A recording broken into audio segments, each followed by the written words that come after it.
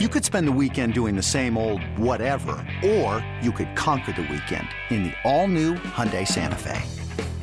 Visit HyundaiUSA.com for more details. Hyundai, there's joy in every journey. Another day is here, and you're ready for it. What to wear? Check. Breakfast, lunch, and dinner? Check. Planning for what's next and how to save for it?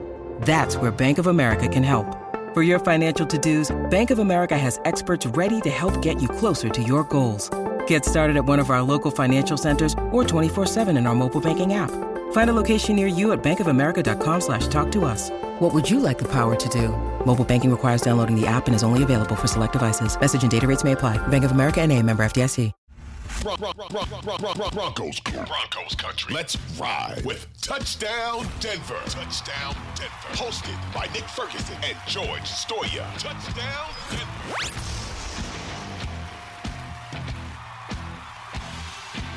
All right, everybody, welcome into another episode of Touchdown Denver, hosted by myself, George Stoya, the Denver Gazette, my good friend Nick Ferguson. Nick, I'm not going to ask how you are today because we have a lot to get to, Nick. We don't have any time for how you're feeling today, Nick, because the Denver Broncos have fired Nathaniel Hackett. They have totally lost control. They got smashed by the Rams on Christmas Day. Merry Christmas to the Denver Broncos. And Nick, for the second year in a row, they're going to be doing a head coaching search. What are your thoughts? Were you surprised? Did you agree with the move? And I guess we'll just go from there. Well, none of us were surprised based on how the season was working out, thus far. My only question was, if you allowed it to go to this point, you might as well allow him to finish out, and that being Nathaniel Hackett, the final two games of the season.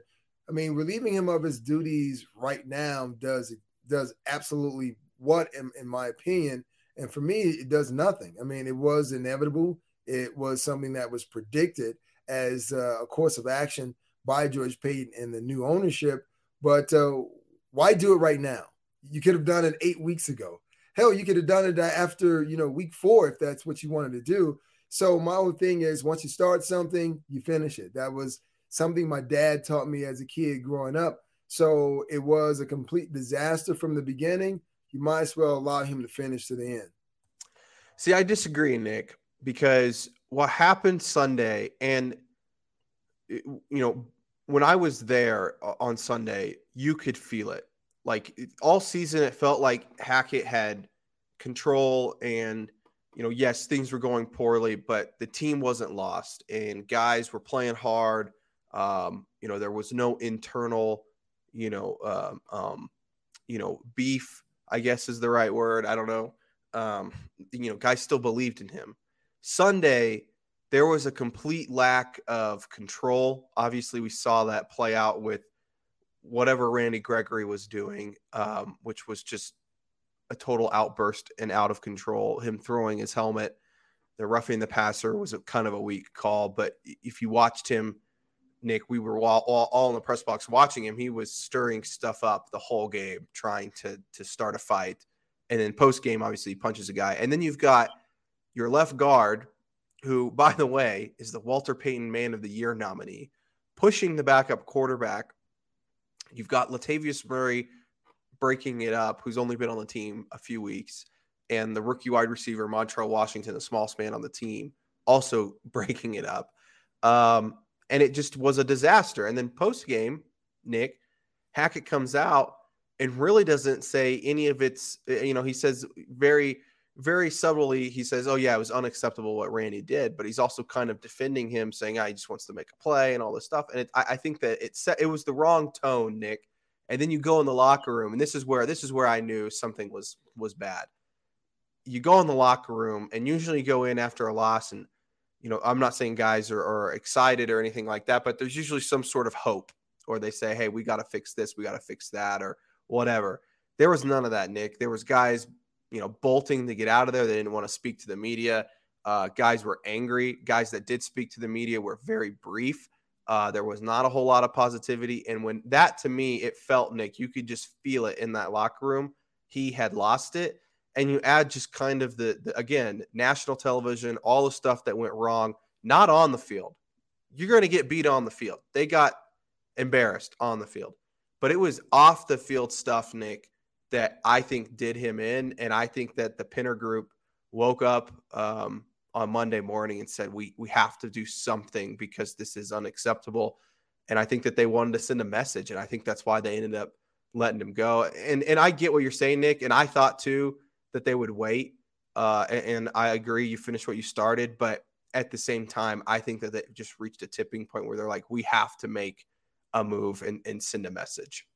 Well, George, with all that being said, what it seemed as though that happened is on national television, that was the tipping point, because they were going to fire Nathaniel Hackett probably anyway. But the embarrassment is what kind of sped it up. And knowing as though you are in Los Angeles, right? 2 4-10 teams fighting out on national television. It wasn't in front of a large audience at SoFi Stadium. And oh, by the way, you're in the home of the Super Bowl champions, Stan Kroenke. You're sitting in his suite. So knowing as though you guys are part of a family, and you have a family just like I have one. And sometimes there's a very strange dynamic that happens in our family. And sometimes when individuals are winning, they may boast a little bit. And I'm not saying that Kroenke boasted, but I'm sure there were a couple of maybe smirks or laughs. And if you are an owner, like, the Penner Walton family are, in a very prideful family, I would have to say, that rubbed you the wrong way with everything. And what I mean by that, the optics of everything, the gameplay, the interaction between Reisner and Rippon on the sideline, the Randy Gregory situation, all of that came to a tipping point. It was just like, yo, we were all embarrassed, not just Hackett, not just the team. We were all embarrassed as an ownership, and we needed to do something about it. And really quickly, not that I'm going to defend Randy Gregory or Nathaniel Hackett, but I'm just going to speak on this because, I've been in a situation when your team isn't performing well on either side of the ball, and even including special teams. Sometimes you get frustrated as a player. And that's not to say that you always make the proper decisions. So Randy Gregory, a guy, once again, I never thought that should have come back for the remaining couple of games in the season. He was a little agitated, right? So his mindset was probably, you know what?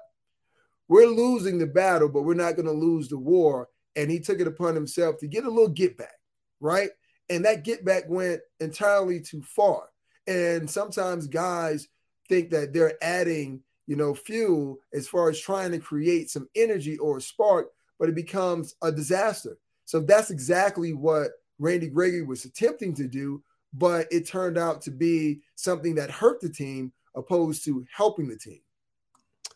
Yeah, and the Randy situation it's just all around, I think it was handled the wrong way, Nick. Like, I personally don't think he should have ever played Sunday. He didn't practice all week. And there were indications through the week that he didn't feel like he should be playing on Sunday. And for him to go out there and play, it felt like it was sort of I don't want to say that he was forced to play, because I don't think anybody's forced to play. But I think there were people in his ear saying, we really need you to play. Can you get out there and play for us? And I think that probably agitated him. And from the start of the game, he was stirring stuff up. And the moment he threw his helmet, which I think was in the second quarter, they went down 24-3, and he threw it far. He let that thing go, and he threw it at his own sideline. I mean, he threw it back towards the Broncos.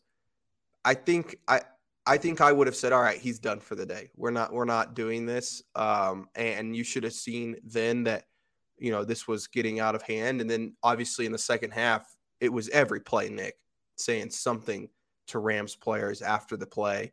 And then and then it was the roughing the passer call. And then he was visibly, yelling up and down the sidelines after that play, and they yanked him and sat him for the rest of the game. It was just one of those things where it's like, man, send that dude to the locker room. Like, you don't know what he's going to do. And it ends up, punching a guy. He's going to be suspended for a game. I know he apologized and all that stuff. It was just unacceptable, Nick. That whole outburst was unacceptable to me, though. And maybe this is crazy.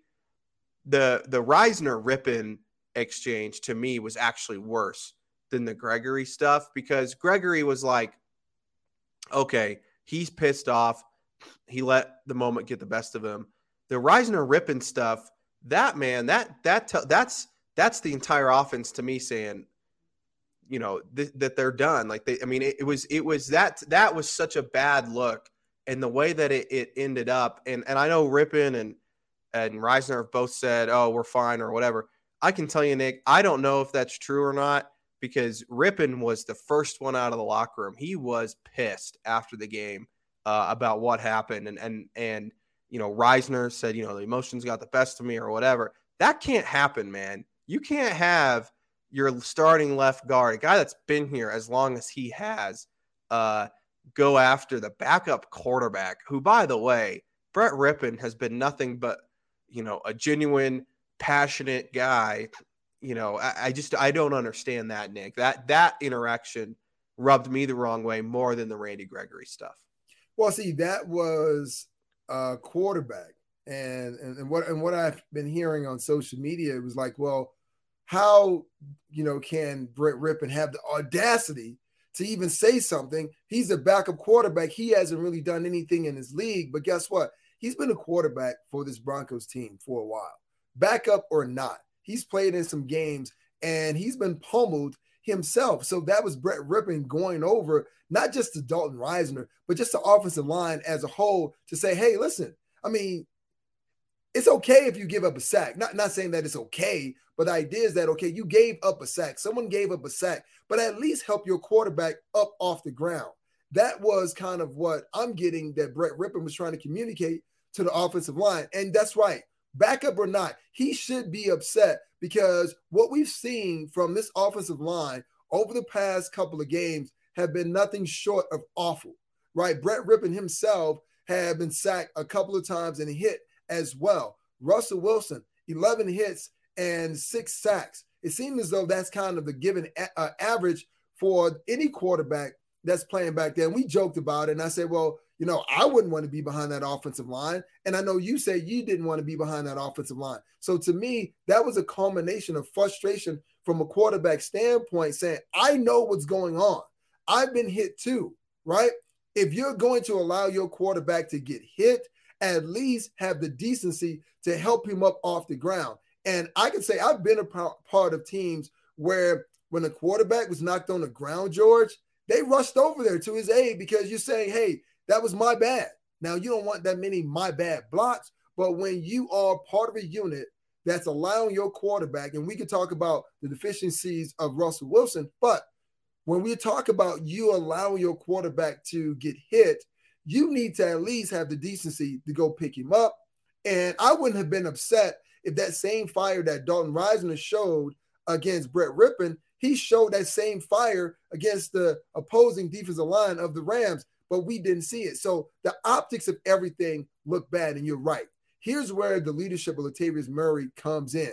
A guy who came over from the New Orleans Saints, stepped into this environment and was embraced by his team. He came and shoved Dalton Reisner like, hey man, chill out, right? It's bad enough that things are the way they are from a seasonal standpoint. You don't want to compile them by having this display on national TV, but everyone saw it. And it was bad for this organization. And I've never seen anything like this before. And because of this, George, I don't even know if Coach Hackett would ever get another opportunity as a head coach. If he does, it's going to be a long time before that happens. I know, Nick. And, it's just they were in disarray on Sunday, Nick. And I think they had to make a move. And, part of me, and I know a lot of fans don't want to hear this, and I kind of tweeted this out too yesterday, a part of me feels bad for Hackett, because I think, one, he's genuinely a really good dude. Like, I think he is a really nice guy. He's somebody that, treated me well, always was good with the media and all that stuff. And I know nobody cares about that, because, being nice doesn't win football games, but being mean doesn't win football games either. No, it doesn't. So I don't understand that part, but I also want to say, Nick, and we'll dive into more of this, it's not all his fault. And I think the players understand that. I think that's what we're going to hear from Greg Pinner and George Payton today. there's a lot of people that deserve some blame for what has happened this season. The quarterback, Russell Wilson, we'll probably get into a little bit of that. Obviously, he's not played up to expectations. A lot of guys on this team have been injured. All that stuff. You mean George Payton, right? I mean, we got to talk about him. He's the one that hired Hackett. He's the one that traded for Russell Wilson. He's the one that's assembled a large part of this roster. He's got some blame in this. So the blame goes all around. And just because you fire Nathaniel Hackett, and just like you fired Vance Joseph, and just like you fired Vic Fangio, this doesn't fix the problem, right? It's part of the problem. How much, I don't know. But the Broncos have a lot of other issues that they've got to address. So, Nick, let's take a quick break. We'll dive into some of those issues. We'll dive into where things went wrong during the short Hackett tenure, and maybe some candidates that they might be looking at. So let's take a quick break, and we'll dive into all that stuff.